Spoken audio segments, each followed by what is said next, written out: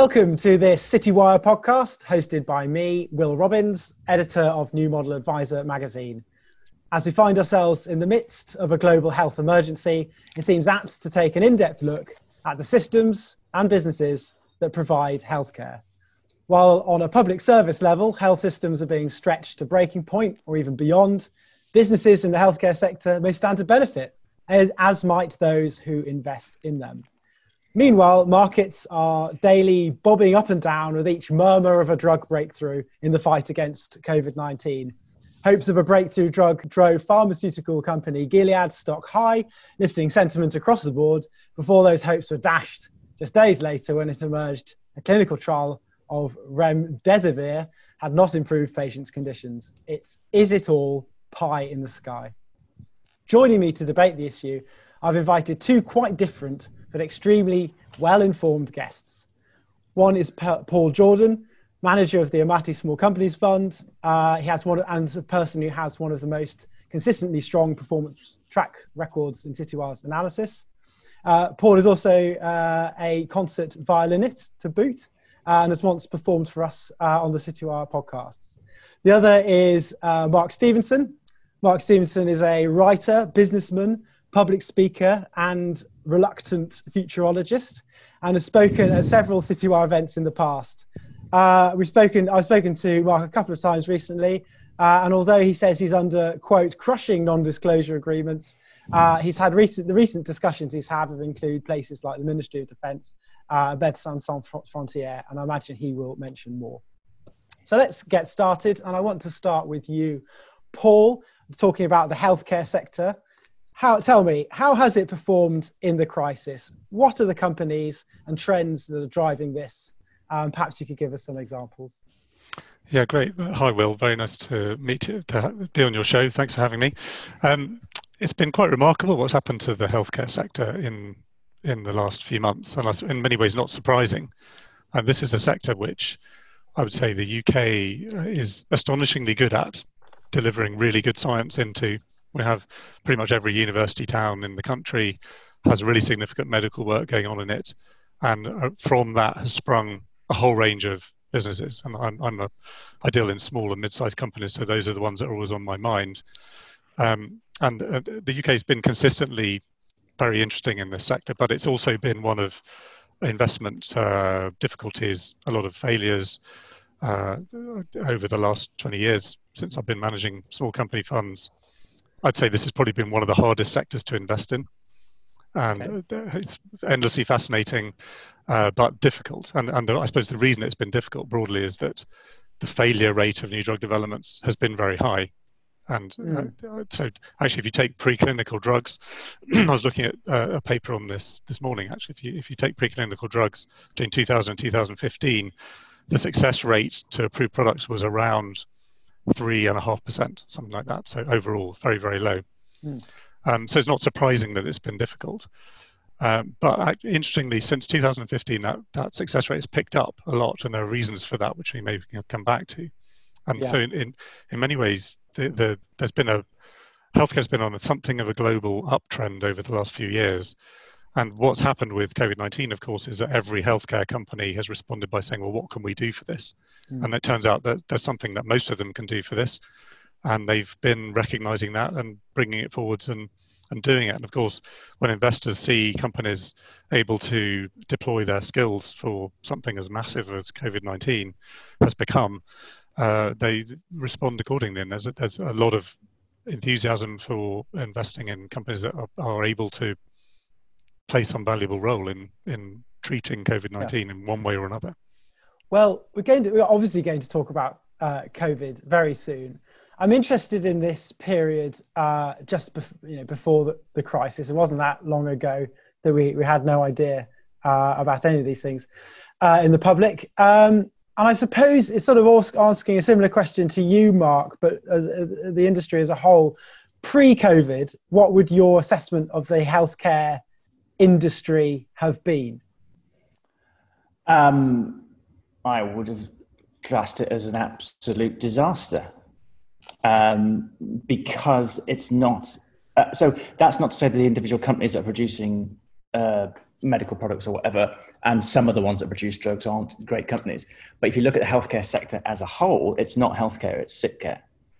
So there is a disconnect between what society needs, which is healthy societies, and what the healthcare sector provides, which is fixing stuff that's gone wrong.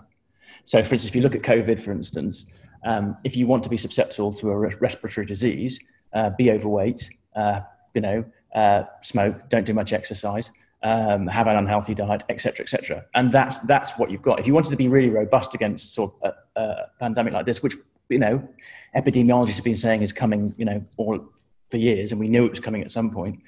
Don't have a populace, particularly as we do in Western democracies, that's increasingly obese, unhealthy, and whatever. So what happens is that companies make a profit out of fixing problems that shouldn't have been there in the first place. It's a bit like drugs for obesity. Massive profits in drugs for obesity, but 97% of the case, 90% of the cases of obesity can be cured very simply by not eating so much, having a diverse diet that keeps your microbiome healthy, and doing a bit of exercise. You don't need drugs. So it's the wrong answer, basically, to the wrong question.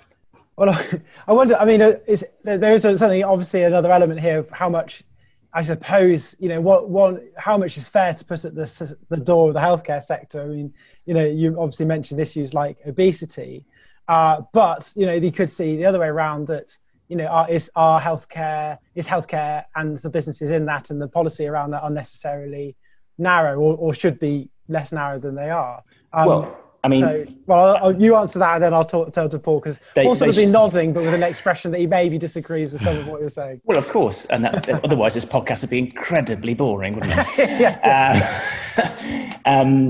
But I mean, what's happened with COVID-19 actually, which is great for people like me and the work I do, is that everybody in the world has just been given a very quick and sharp lesson in systems change and the interconnectedness of systems and how they all work.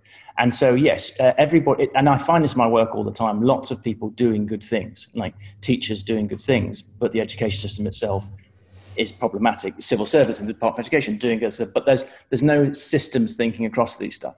So everyone defends their position by saying, well, why get at me? I'm doing a good thing. But there doesn't appear to be this ability to look across the whole system they're working with, and then the interplay of all those different systems. This is essentially what government should do. It's what good investors should be doing as well. And so I think right now we have to, because the species is in such a crisis, and it's not just COVID, it's retreat of democracy, it's soil erosion, it's climate change, it's mass inequality. We need to think much more systemically. And so when everybody can go, it's not my fault, and everybody's right, but that doesn't solve the problem. Yeah.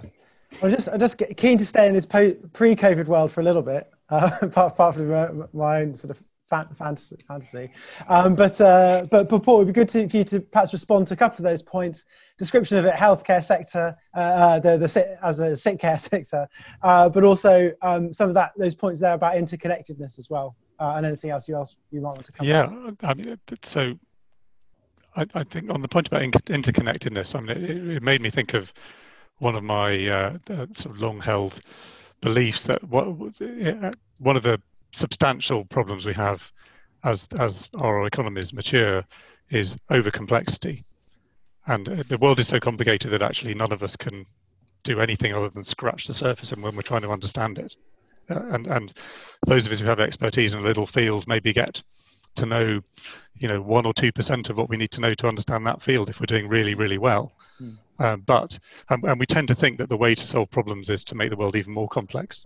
So in all of the solutions that we've come up to problems over the last 20 years that I've been following have involved significantly increasing regulations, significantly increasing the complexity of what you're dealing with if you want to operate in that area.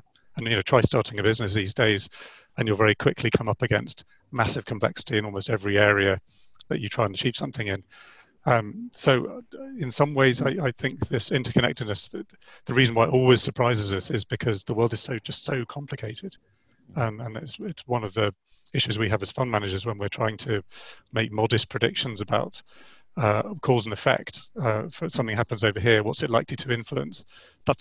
We can only hazard educated guesses. I mean, the actual complexity of the systems we're in is vast. So that's just a sort of general point. Yeah. I think on the point about sick care system versus healthcare system, I mean, humans by definition tend to wake up to problems when they start hurting. And, we're all built like that. It's kind of how our psychology works. So it's not too surprising that that's how we tend to deal with health. And doing things prophylactically that we know are good for ourselves, we have this remarkable ability just not to do them. So I think we will always need a healthcare system that is responding to sickness, even in many cases where we could have done it. We know we could have done a lot about them beforehand. But I think that's being a little bit unfair on public health authorities, who clearly do a lot of work on what in general would raise the healthiness of populations. I don't think that area is ignored. Of course, a lot more could be done. And there's another issue in the background here as well, which I think Mark referred to, which kind of comes down to nutrition. And one of the reasons why pharmaceutical companies and so on, or industry in general, hasn't really got involved in nutrition is it's just too difficult. You think about, it's very easy to make assertions in nutrition. It's unbelievably difficult to make proven facts. Running studies on nutritional benefits or disbenefits would be extraordinarily expensive to do, and there is no agency out there that's got the wherewithal to really do that. So you could say, well, is that because we just don't recognize the value of it? I'm not sure, and it's definitely worth thinking more about, and it'd be interesting to get Mark's view on that. But those kind of in-depth, real sort of proof of principle kind of studies just tend not to happen. Good to hear you on that. Just before we move on, I'm not disagreeing at all, actually.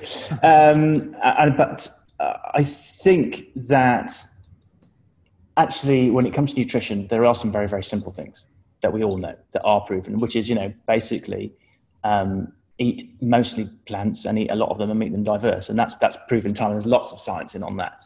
But I think we're kind of talking here sort of really about that great quote by Wendell Berry. And Wendell Berry said, people are fed up with a food system that knows nothing about health and a health system that knows nothing about food. And Paul's absolutely right about public health bodies really trying to help us to solve that problem. Unfortunately, there's a lot of people who don't want us to solve that problem. The people who want to sell us, unhealthy foods and whatever, and push it at us.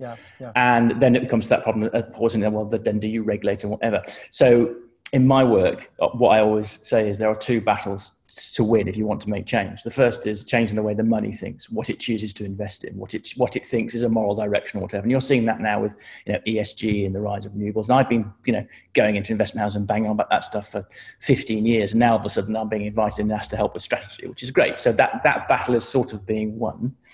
But there's also a cultural battle as well, which is what people on the street think, because all economics is essentially sentiment. And so we have to also, and what tends to happen is that people in their own specialism think, I've got this little lever over here. I as an investor think this, so I'm going to invest in that way, and that's my contribution. And you've got, a writer or a playwright over there who thinks I'm going to, try and change the way people think about stuff. And what I try and do in my work is link the two, so that I will, for instance, be in an investment house, doing strategy work at quite a high level on, systemic issues, and then I'll go, and write a play or a book or do a podcast with a comedian or something to try and get those two wheels move at the same time. And of course, as Paul said, the world is hugely complex. And who knows how it's going to play out. I just know which side I'm on. Just my own world of financial advice, I think, has had some interesting conversations before about sort of the idea of looking after health and wealth, and whether it would be reasonable to go and see someone who's looking after your pension, who's also giving you tips on whether you should be doing more weight training. In the context of things like the 100-Year Life, the book by Andrew Scott, as well. I think that stuff's really important in terms of that is slightly there's a popular bit to that, as well as a sort of industry that looks after clients and so on. Now, moving on to COVID, though. Now, I sort of want to build this discussion and sort of start from the beginning, I suppose, and some of the sort of headline issues. I'm a journalist, of course, gone for that. So the first question I had is maybe difficult to answer, but there's a lot of people who've got opinion on it, is whether the UK government has taken the right approach. And just so far, which country has done best? Paul, do you want to start? Yeah, Paul, do you want to start? somebody. It's a hard question, I know. I mean, it's a slightly unfair question, but you know. Well, I mean, no, it's obviously it's a question that is very much in the public domain at the moment. Sure. And I mean, somebody, I was lucky enough to be in a conversation with somebody very wise who's in a public health position, or was in a very senior public health position in Scotland, and he was sort of talking about the different phases that we're going to go through with this pandemic, and he was saying he was worrying that actually the last phase would be retribution. And you know that is not really where we want to end up. And of course, it's so tempting when such terrible things are happening to look for people to blame. And I also tempted down that road myself, and I try and check myself and say, look, you know, this is incredibly difficult for everybody involved. And it looks, with hindsight, like lots of things were easy. And you know, yes, it turns out that some pretty senior politicians didn't go to COBRA meetings in February, and you kind of think, well, that's really not a great way of handling a major viral outbreak, and we knew that risk was there. And you know, lots of businesses did stuff in February, but as a nation, we didn't appear to do much. But on the other hand, I mean, there's an interesting, and I suppose that in the long run, the answer to that question is going to depend to a very great extent on whether the end point is a vaccine or a cure, or whether both of those things are impossible. And because in one sense, the answer to how we should handle this crisis depends massively on to what extent we believe one of those two things is the end point. And if those aren't the end point, of course, the way we handle them has to be very different. Yes. Mark, well, before I ask another question, Mark, what was your... I mean, I'm reminded of the great Chinese proverb that I often quote, which is the best time to plant a tree was 20 years ago, and the next best time is now. And the problem that we have with the response is that trees that should have been planted 20 years ago, in terms of robust healthcare systems, proper public health policy, integrated thinking, listening to pandemic experts who've been saying we are overdue a flu pandemic, saying, as we've heard this week, you know, that actually, you know, if at some point this is going to happen, we probably should have some PPE stocked up, and that not happening, all that kind of stuff. And the problem has always been this debate about cost, in that, well, you know, if you want a healthcare system that could have handled, you know, a pandemic, then it's just too expensive, isn't it? You can't have just, you know, idle capacity sitting around. But we found out that not having it sitting around has turned out to be a lot more expensive.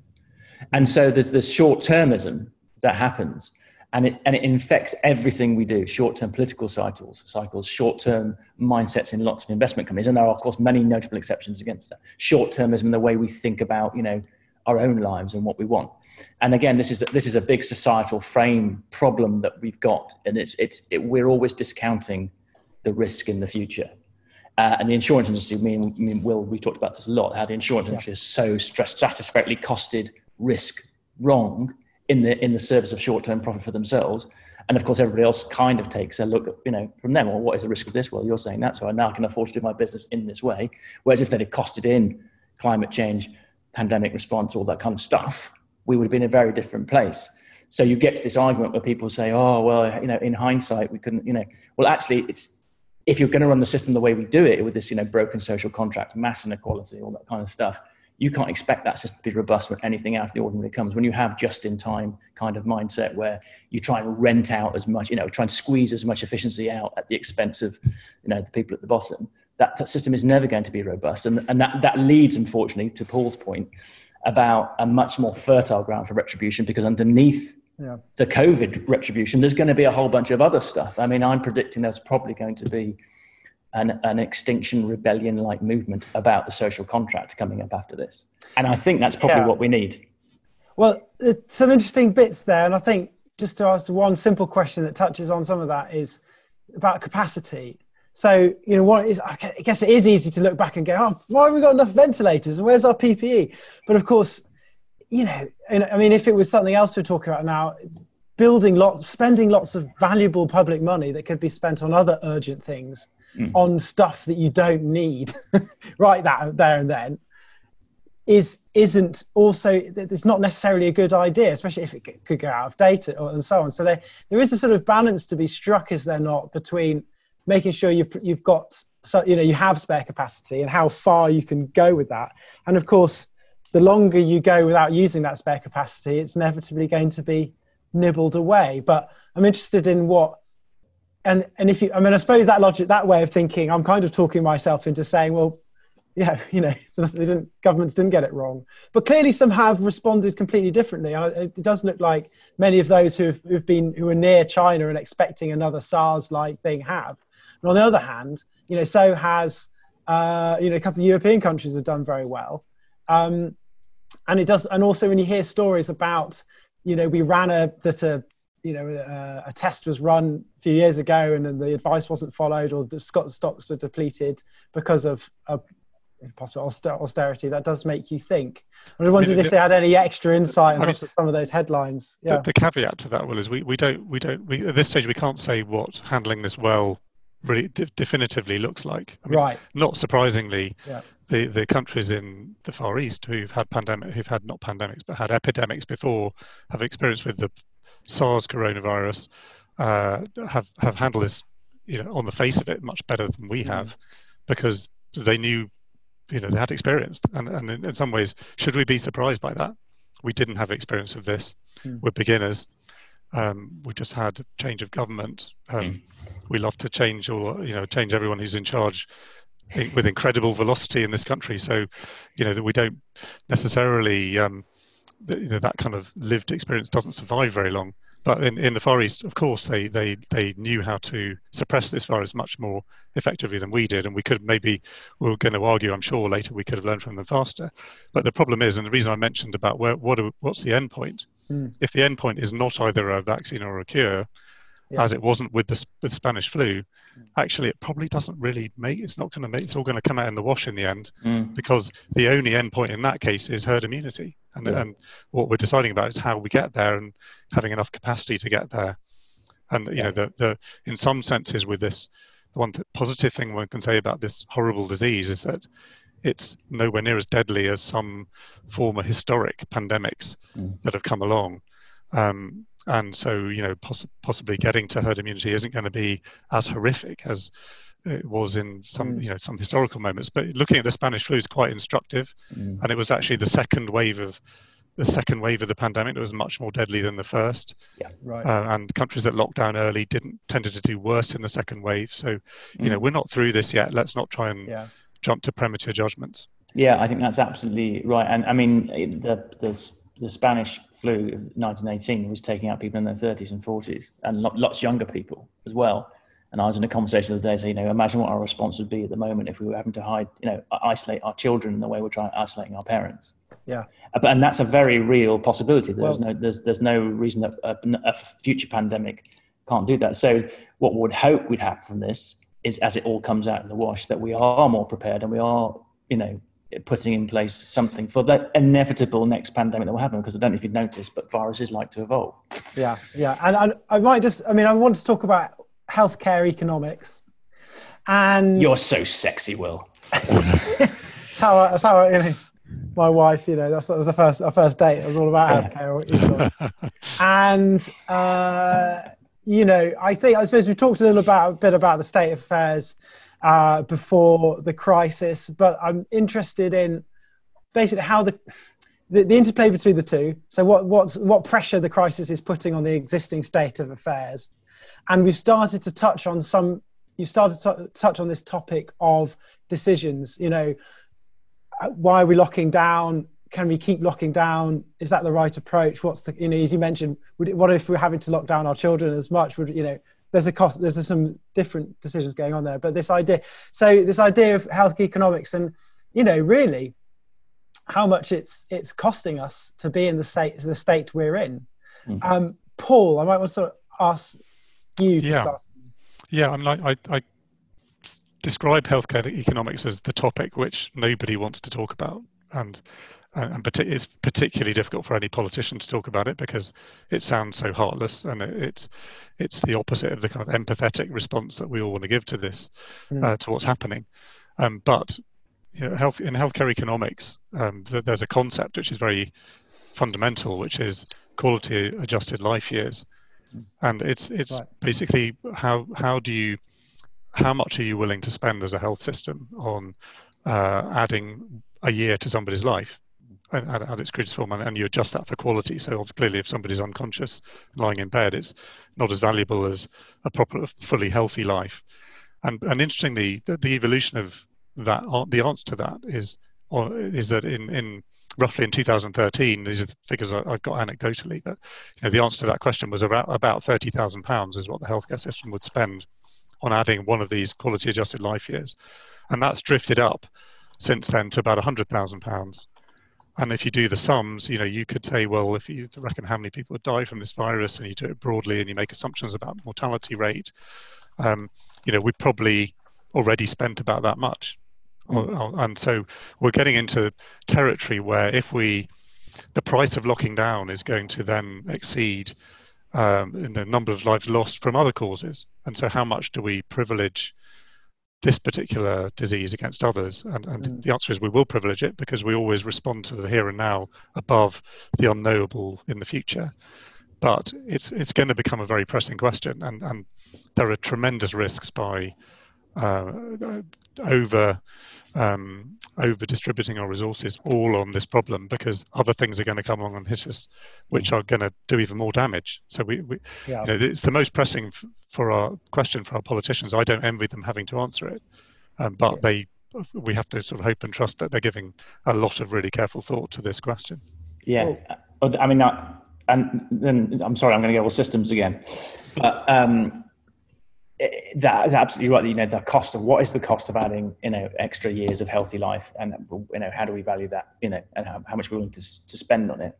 If there was a way of doing that much more cheaply, then the economics would change. Okay, and what we're doing, we're making that cost at the moment a kind of basically on a healthcare model, saying like, okay, on average, how much do we have to spend on cancer care or beds or whatever, blah blah blah, to help people live this extra life. And if you look at the healthcare system, it's I think something like 80% of the money that is spent on you in healthcare is spent in the last 10 years of your life or something. I can't remember, but it ramps up massively. Actually, the science from a healthcare perspective is in on this as the cheapest way to extend people's lives and have them have a happy and healthy life. And the biggest indicator of whether you live a happy, healthy, and long life is not whether you quit smoking. It's not whether you do exercise, actually, not your diet, actually, despite all the things I said earlier. It's how socialized you are, how cohesive your community is, how good your close relationships are, but also relationships with your neighbors and the people in the local shops and whatever. And social cohesion and socialization is the biggest way of giving people long, healthy lives. And even if they have shorter lives, they enjoy those lives more. And there's massive longitudinal studies on this that prove this time and time again. And if you look at social policy in the West for the last sort of 30 years, social cohesion has been the thing that has been considered too expensive. And this individualist kind of like, it's everybody for themselves. We don't have money for sure start centers. We're going to, pubs closing down, everybody kind of being squeezed out of that kind of idea that we're all together, kind of a collective human race. And one of the things that might come out of this crisis is the fact that we have realized that we are all kind of in it together. And actually I don't know about you, one of the joys I've seen in my neighborhood, and my neighborhood is pretty cohesive already, but the outpouring of kind of collective fellow feeling from people that actually you didn't even know before this crisis is a huge benefit, and a huge healthcare benefit as well. So again, systems wise, if you want to extend healthy life, you don't necessarily want to be looking at, okay, well, how can we reduce the cost of ventilators or cancer care, or whatever. You want to be saying, how can we get more parks, more pubs, more sporting activities that are team sports? How can we remove partisanship and get people to discuss and agree on the things and build things together? How can we build, participatory democratic systems? And of course, those are questions that the existing political system doesn't really want to talk about. Yeah. Well, I will get onto that in a moment. But very, very interesting. Now, I suppose in the short term, there's this question about ending lockdown. You need an economy to go back to. But while some of that, can seem like it's a pragmatic argument, it's a political argument as well. But obviously, being able to have an economy to pay for the cost that of saving lives is what that's all about. So it's it all feeds into each other. I maybe want to talk about that, but I did also want to talk about this thing I mentioned earlier with the rush to try and find a vaccine. Obviously, that's been it's constant. It's moving markets and stock prices and things like that, and it's I'm sure getting people's hopes up and things as well. I hear I think layperson's view probably is that there will be a vaccine. It's what they hear a lot on the TV. Politicians are talking about it. It's all being worked on. Every laboratory in the world seems to be working on this. Surely, how can they fail? I don't know why I don't know why we're bothering, given that all we need to do is probably inject ourselves with some bleach, according to Donald Trump. Very good, indeed. Yeah. So, I mean, that doesn't help, does it? But I guess that's what I want to ask about is, let's just talk about vaccines for a moment then, and let's address this issue. And I'd like to know just some specifics. Who are the players? So, in sort of businesses, is it, pharma, tech, is it governments, is it universities? How good are they at this sort of thing at an organizational level, I suppose? And what are the chances of success? I'll start with you. I can pass on a few interesting things from some conversations I've listened to, and some experts who I've had fortunately had good access to. Okay. So first starting point really is there's two kind of slightly contradictory things to say about this. So the first, I'll give you the bad news first, if you like, which was listening to a lecture by somebody who'd worked with viruses for 40 years, so kind of and dealt with vaccine developments and understands what we're dealing with here. And he was the one who really drove this point home to me. We should not assume that we will have a vaccine to this. And he's can point it out very simply, saying, well, we don't have a vaccine to SARS. We don't have a licensed vaccine to MERS. We got some pretty promising candidates, but more importantly, we never had a vaccine to HIV. And there's a pesky little virus which none of us know, but we've all probably had, called HRSV, which they've been looking for a vaccine for 40 years and not found one.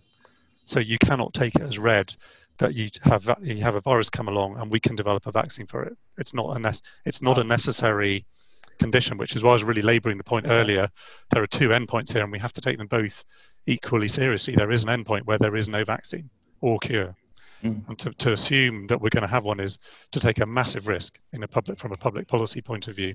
If you read the Scottish government's policy on the lockdown, they say they don't assume that there will be either. Although you could say, well, yes, but then what is the expectation? And they also then don't talk about herd immunity, which is the only alternative. So those are the two things. So on the other hand, and the more positive thing to say is that the vaccine development actually has been rather more successful than drug development over the last 20 years. If you look at the success rates, and if you take a vaccine that goes into phase 1 clinical trials between, again, the dates 2000 and 2015, and according to the paper I've read, the success rate is something like 31%. So actually very good. That this turns into a licensable, provable vaccine. So we should take very seriously those vaccines which have got into clinical trials in humans, because they're all, tangible. They all have tangible, realistic chances of success. Right. And then the second thing to say is that we are in one of the privileged positions as a country, and in many ways I think we have the most promising vaccine trial going on globally in the Oxford study. Okay. And you could say, well, that's a very happy coincidence, and it is a number of coincidences, but it does reflect what I was saying earlier, how much we invest in medical science in the UK and what actually incredible expertise we have in it. And so it's no accident that this has come out of a UK university. That's investment. That's investment as a country, public investment, or just that's public investment. Well, it's a mixture of public and private. It always is. Yeah. But then, if when we go to look at the history of this, you look at the Jenner Institute. The reason why they haven't actually finished developing the MERS vaccine is because there wasn't any money around to do it. So vaccine development in general has been the kind of poor relation in the medical world, and we haven't. If you talk to a virologist who's been involved in vaccine development, they'll say, well, whenever there's a big disease outbreak, governments are very rapid to spend money on the vaccine, and as soon as it goes away or dies down, they stop spending, so the vaccines don't get finished off. Wow. And we may well see that again in this case if the vaccine doesn't arrive before herd immunity arrives, then which I hope it will, then we'll lose interest in the vaccine development. But we should, that Oxford study has a real chance of working. And I think having looked at the other programs, it's not the leader. That possibly there's a study in China which is ahead of it. But the problem with the Chinese study is that they haven't published the phase 1 data, and so we just can't get much insight into it. Right, fascinating. I mean, there's a wider, Paul's hinting at a wider thing there about, where the money goes is, where the drugs and the vaccines get made. And so you look at, 40, I think, drugs on the market now for obesity and hair loss, but if you want to look at tuberculosis or any number of neglected tropical diseases which affect billions of people, well, they're diseases of the poor, and the poor can't afford the massive drug development costs. So we don't bother. And then one of them comes out of nowhere and starts, as soon as it starts communicating itself over to the rich West, suddenly we're worried about this thing now. How can we have not paid attention to it? So systemically, there are the wrong incentives. For statistics, the number of diseases we know already exist that, affect humans and kill them, at the current rate at which we develop drugs, it would take us 400 years to deal with them all. Right. So obviously there has to be some kind of prioritization, of course. And my argument systemically is that perhaps drugs for hair loss and obesity aren't where we should be putting billions of dollars of R&D money. But I want to talk about a societal vaccine in a way, in that a lot of the problem we have at the moment with these coronaviruses, and the reason it's called a novel coronavirus is because it's leapt from animals to humans. Okay, so we've been aware of these viruses in animals, and the WHO keeps a watching brief on, kind of like, oh, is that one going to leap over or whatever. It's our relationship with nature and how we treat nature and how we farm and how we run our markets and how we treat the meat and whatever. Actually, there's a very big argument. So if you want to stop this sort of thing happening again and again, you should be paying a bit more attention to ecology and soil science and agriculture and the way we produce our food and store it and ship it and sell it, and have a bit more respect for nature. Yes, and I think there's a point there in terms of invest in it'd be great to invest in a lot of healthcare companies when there's trying to tackle a virus. There's all sorts of issues there. Once it's cured, say it was cured, then obviously that might drop away. As you say, we're very humans are very sort of short term, aren't they? And Mark, there's a point you made about there's illnesses that kill humans that we haven't developed drugs for. I suppose what you really say is Westerners haven't developed drugs for because it doesn't affect Westerners. I don't know how the system can be made to attract Westerners' money to fund those things.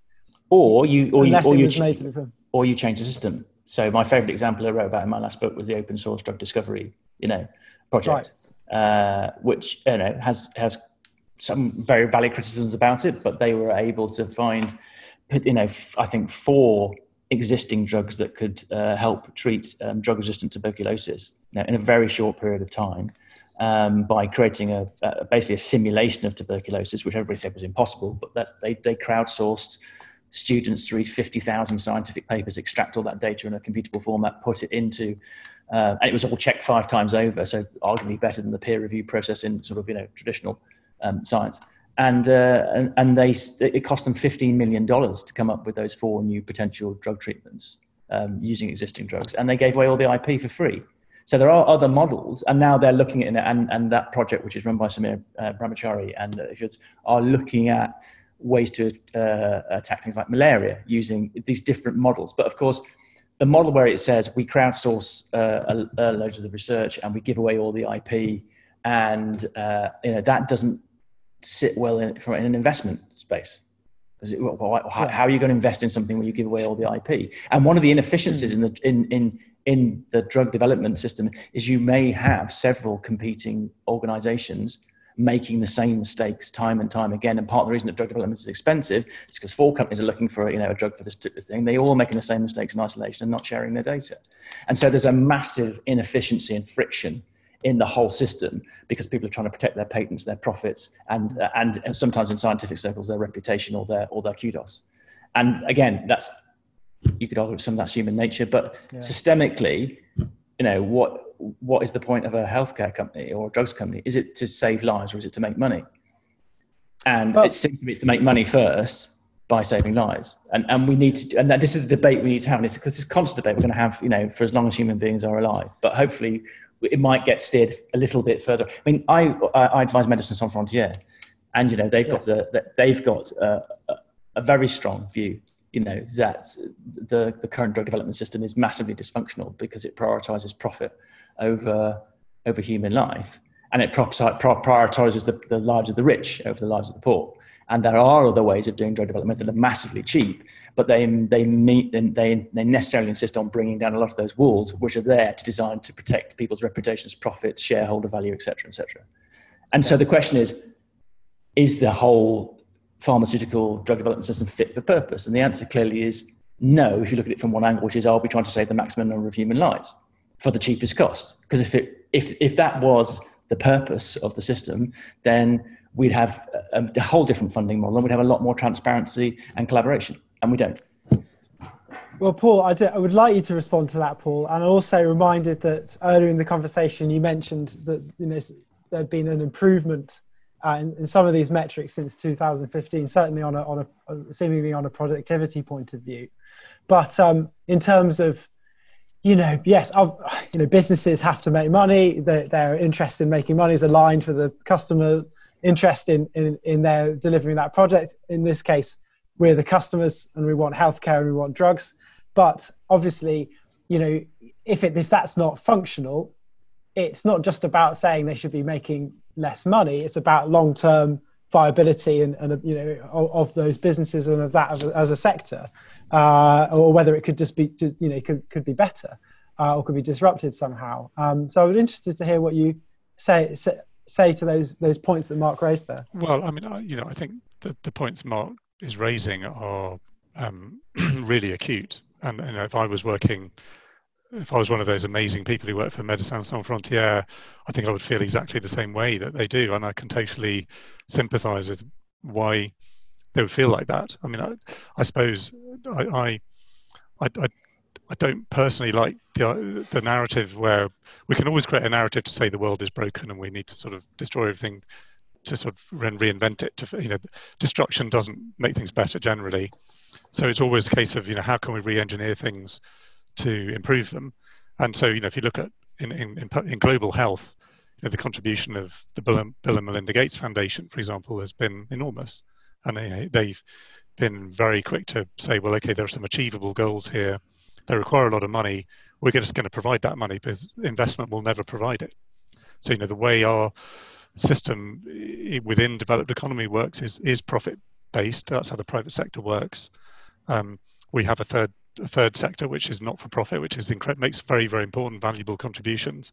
And, those kind of crowdsourced projects are also amazing. But there are things that the private sector can do that will never be done any other way. And there's things that the third sector needs to do to step up. But at its most acute, the problem is that, we're talking about spending £100,000 to add 1 year's life to somebody in a developed market, because actually politically it's very difficult not to do anything other than that. In India, the annual spend per population is between $5 and $10 in entirety in healthcare. Wow. That's barely enough to do even a TB test, let alone provide a treatment. So how do we bridge those gulfs? They're so wide. Having said that, when you look at actually the development, if we stand back and look at the development over time over the last 70 years since the World War II, we have seen rising levels of global prosperity and falling levels of global poverty, but we certainly haven't eradicated them, and these things remain huge problems. And the point Mark's making about the retreat of democracy, this is something much newer and something we need to be very concerned about. And of course, the most stupid and destructive thing that we collectively do from time to time as humans is have wars. And there's nothing worse for global health. All these conversations go out the window if we end up down when we end up down that kind of road, which is where I come back to the earlier point about retribution. That feeling of retribution is what raises the possibility of conflict, and the direction of travel, the aims and objectives of organizations like Médecins Sans Frontières and the Bill and Melinda Gates Foundation. Those are peacetime projects, and they're promoting peace, and that has to be a goal we can all share. Well, I want to come to the politics of it at the end in just a moment.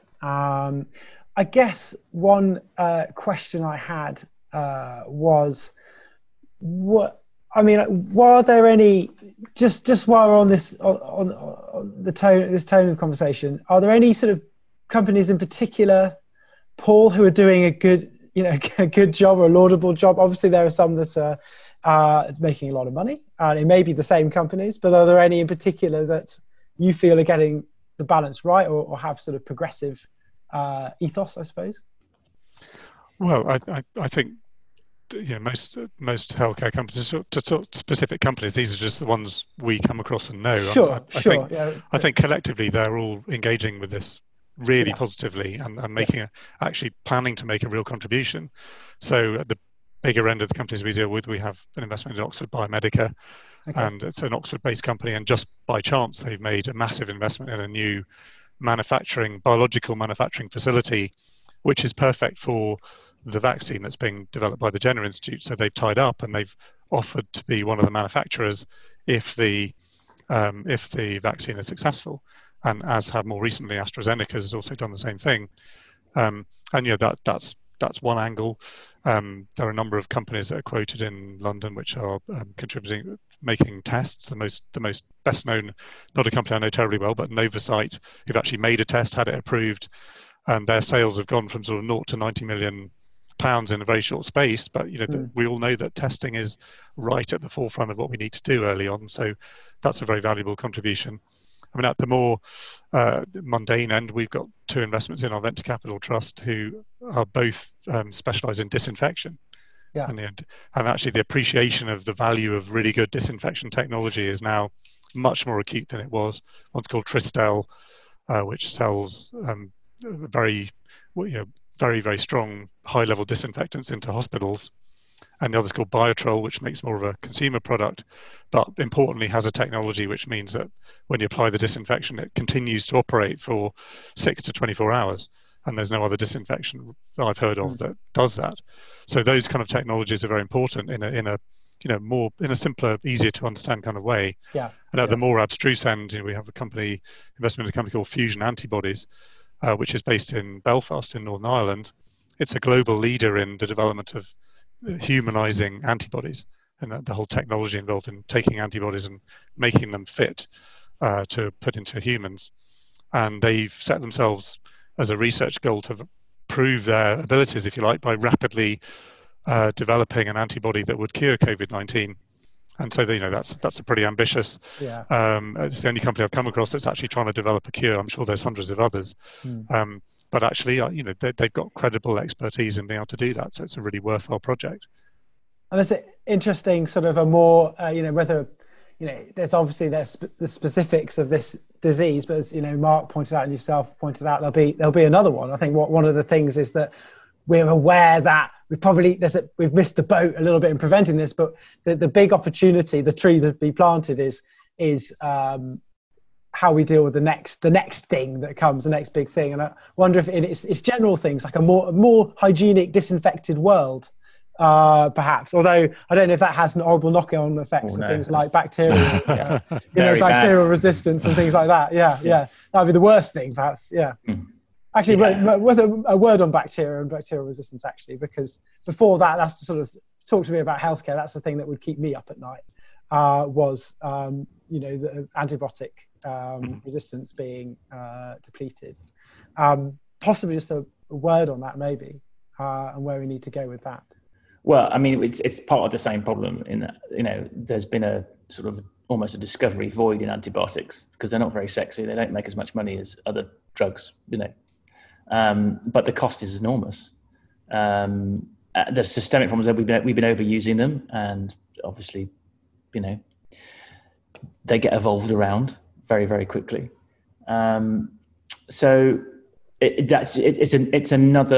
like I guess I don't know if you agree, Paul, but it's kind of like a parallel crisis to the one we've been talking about, really, which is we know this stuff, but the incentives in the development of drugs system as it is at the moment are not sufficient, and the amount of collaboration is not sufficient that we have enough stuff backed up to deal with that problem. And there are some great examples, and there's some stuff around Oxford, for instance, where they're looking into this stuff. But it's very small beer compared to developing drugs for hair loss.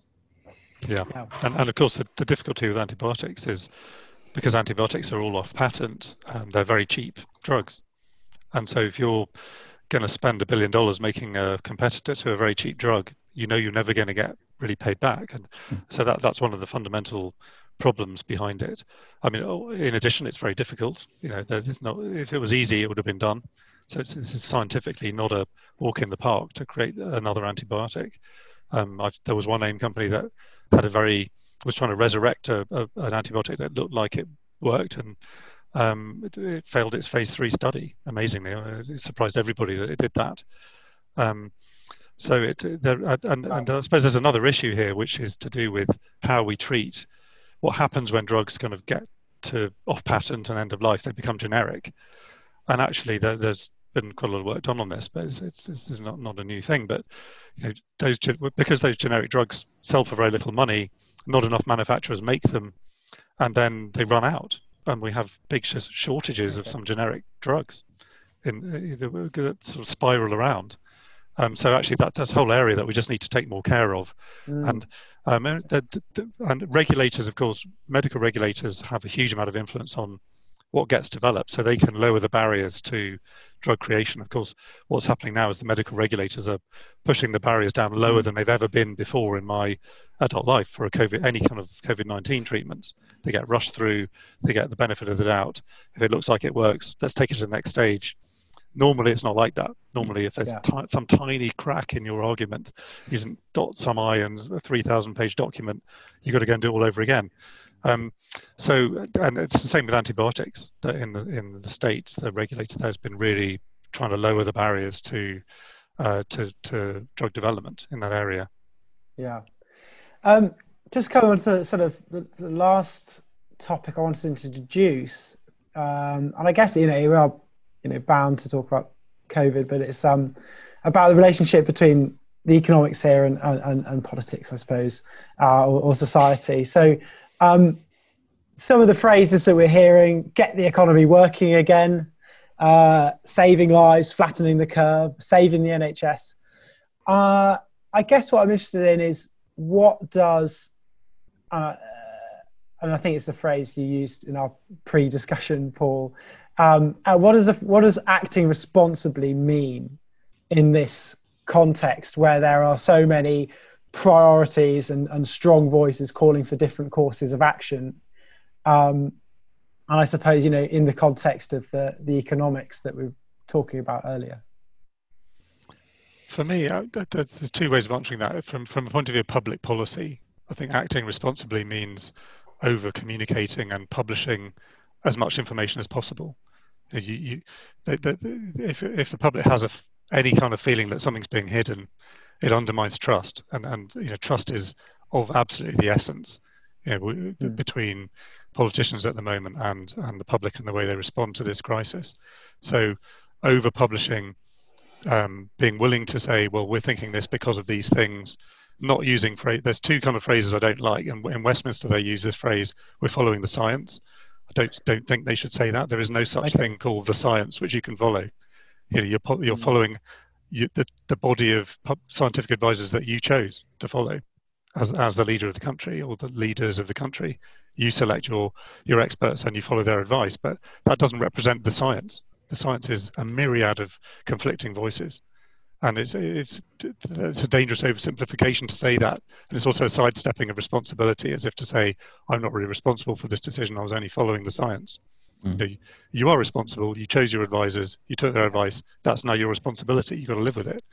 And on the other hand, if the Scottish government have a sort of similar tendency, they don't talk so much about the science, and they're actually, I think, in some ways better at publishing data. We can see the management data for the NHS in Scotland, and we can see exactly how many people are in ICU and lots of statistics that you can't get for England. But then when they published their paper on exiting the lockdown, they said, what we're doing is ethically the right thing to do. Now, to me, that's it's almost a kind of bullying kind of comment that don't question us, we're doing the right thing. Be willing to let people know that you don't have just the right answer all the time. Ethically, these questions are profoundly difficult. And that thing we were talking about, healthcare economics earlier on, at some point they're going to have to talk about it, and it's a difficult thing for them to talk about. And the other phrase that they're going to have to kind of decriminalize is the herd immunity. I'm slightly anxious now by how much vilification the concept of herd immunity now has, because the government sort of used that phrase too early on when we just didn't know enough. And It wasn't, I don't think anybody thinks herd immunity was the right thing to go for straight away. We weren't ready we had to pause and locking down to build all sorts of capacity and so on. But herd immunity may be the only way out of this. It's too early to tell. So we've got to make sure that isn't regarded with complete contempt by everybody in the population. I mean, I think there's an even wider point here, which is, so we talked earlier about, some European countries appear to have dealt with the first wave much better. And the obvious one is Germany. And, one theory as to why that is because their head of state is a scientist. So she has that, and she understands the uncertainties, and she knows there is no such thing as the science. And, she probably chose her scientific advisors from the basis of being an actual scientist. Now, if you look at the political class in this country, there is probably less than 5 people in the Houses of Parliament that have any kind of robust scientific training or understand even the basics that, anybody coming out of medical school or have done a science degree would. So we have a whole bunch of people that kind of might understand economics, or they might understand classics, or they might understand, media or whatever. But, when you're running a country, as we're finding out now, it's quite useful to have people in there who understand how science works, the uncertainties that come with it, and how to make balanced decisions of the sort that Paul's talking. And in our political class, whether it's left or right, there is absolute paucity of people who understand it. And that also talks to our absolutely shocking response to climate change as well. And ours is better than most, actually, I have to say. What should be coming out of this is, you think coronavirus is bad, you wait for climate change, because this is just a walk in the park. So the good response is to demand more of our policies, but the problem with science as a concept is that it's not trusted culturally at the moment. And there's also, I could talk about this for absolutely hours, but to be considered educated, for instance, in the elite now, you can quote Shakespeare, but you don't know what the second law of thermodynamics is. Now, the second law of thermodynamics is basically the fundamental law of the universe. But if you raise that at a dinner party, because there's some kind of geeky idiot who shouldn't be allowed into polite company, which is ridiculous, because it's pretty much the rule of all our lives. So we have to, and that whole kind of and Michael Gove reminded of his, and he was taken out of context when he said, the country's fed up with experts. I think we've just realised that the country is now going, probably some experts would have been really handy. And I mean, it's the preponderance of PPE degrees, politics, philosophy, and economics. I mean, it's still 2 disciplines more than my own majors, but I'm not running the country. I don't want to, nor would anyone else. Some of what we're talking about, it's grumbles, well-founded grumbles about the state of our politicians, but it's not unfair to say that populism has sort of become part of that in the last few years in this country and others. And I suppose it's interesting, isn't it? Because obviously we it's a joke now to say, remember the good old days when we were arguing about Brexit and they were worried about that, that can be seen as a populist cause. I'm not going to get into the rights or wrongs of it, but it was. I wonder, somehow I felt that with COVID-19, with a big emergency, it was almost a sort of disrupting that agenda. We're going to have to get serious now. It's back time for serious politics again. You can't hide behind bluff and bluster. You either deliver or you don't. Now I think there's an element to that, but you can already see some of the resistance even to some of the good journalism being done out there. Obviously, the emotions run high in politics, and there's still those agendas carry on. Now, again, not getting into the rights and wrongs of that, but interesting what the effect of a crisis, a pandemic like that, is on a country. And And I think, we've seen the risk, a lot of people saying, isn't it great? If you wait all these, years, I can't get the quote wrong, but it's sort of, you dismissing all these years dismissing socialism, and then you basically become socialist because you have to spend all this money. But these are sort of trite phrases, but this is actually the sort of perhaps we're underplaying the effect this is going to have on us as a society. Yes, it could make us better. I think great, community. We've seen the community come together, clap for the NHS, Captain Tom and all this stuff. But I think, but it's potentially, when you make a country poorer and more desperate, it doesn't necessarily make it better, does it? You treat people badly in bad conditions, they don't get healthier, I think. And so I just wanted to, just as the finish this off, perhaps before we look at a bit of optimism, what you think about that situation, what effect it could have on our politics, and what we need to avoid, I suppose. Well, I think this, thanks for the easy ones, Will. Yeah. Finish with an easy answer, yeah. But I think you've hit upon the very essence of our times with that question, which is where do we go from here? Because as Einstein said, if you carry on doing what you're doing, you're going to end up where you're going. And thinking that you're going to get something different from doing the same thing is ridiculous. So we have, I think Bill Gates said it recently. He said, pretty much every country has been set an exam called COVID-19. Every political system, every healthcare system, every economic system, every system of all the differences we've got in the world, whether it's China versus Venezuela versus France versus Germany, but versus Sweden, whatever.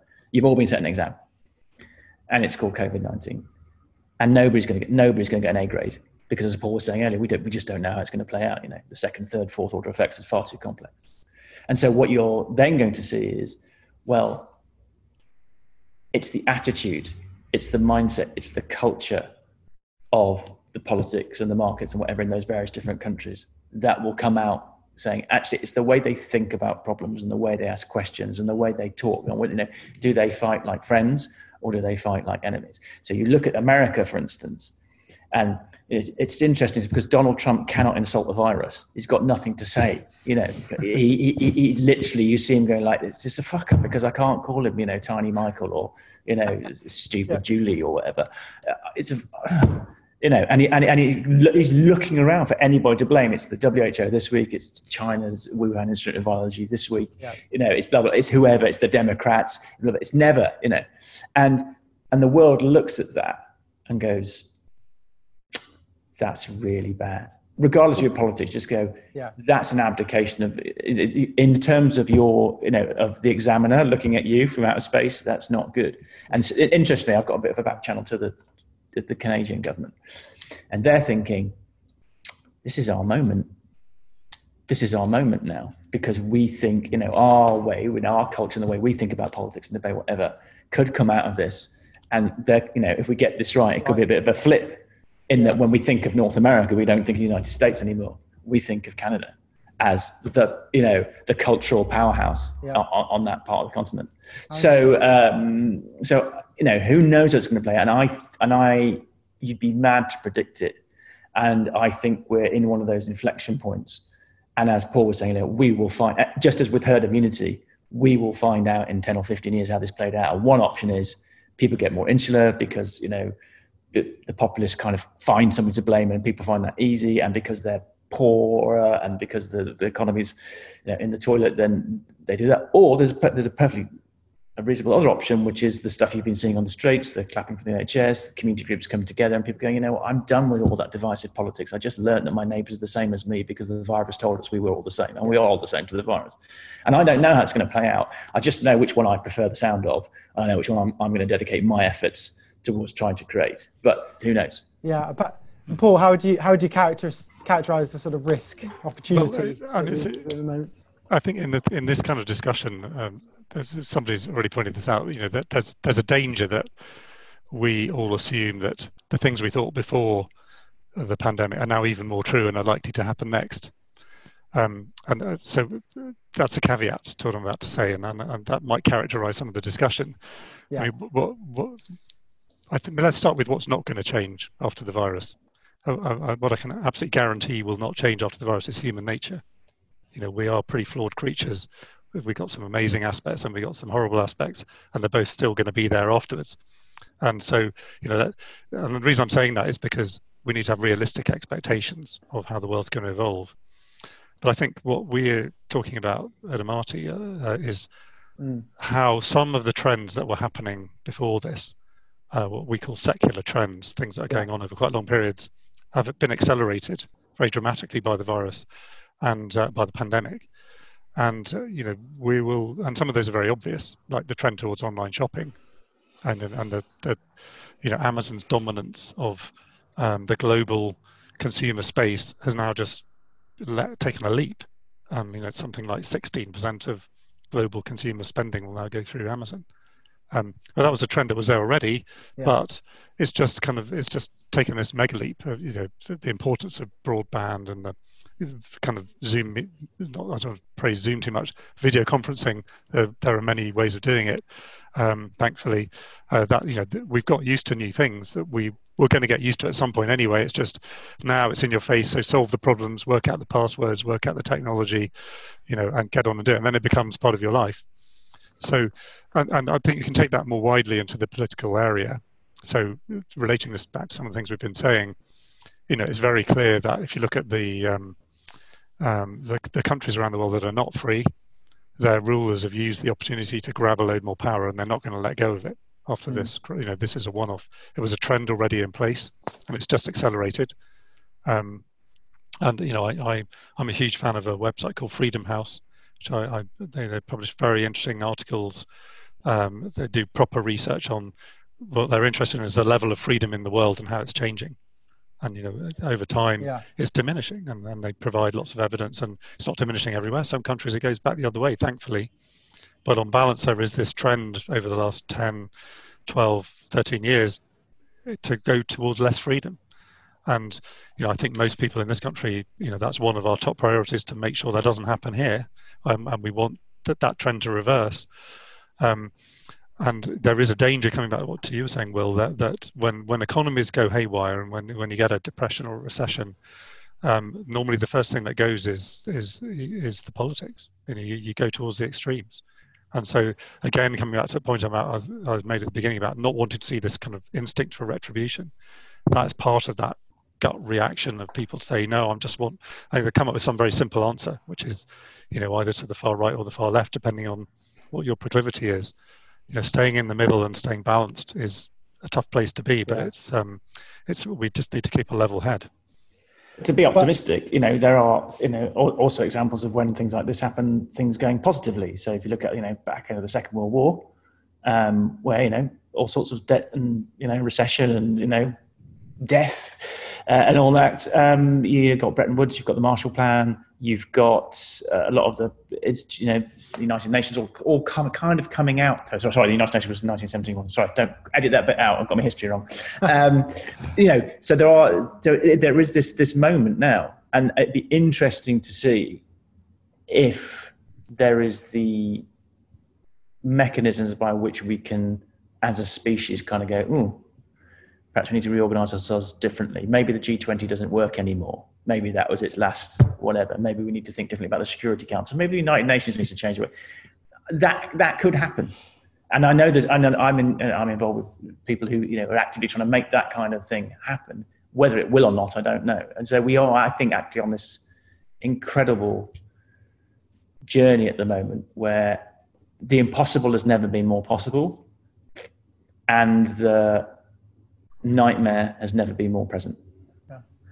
Well, on that bombshell, I'm going to leave it there. I've been a fantastic discussion, extremely enlightening. But I think I'm going to have to re-listen to that a couple of times. Sorry. But Paul, Mark, thank you very much.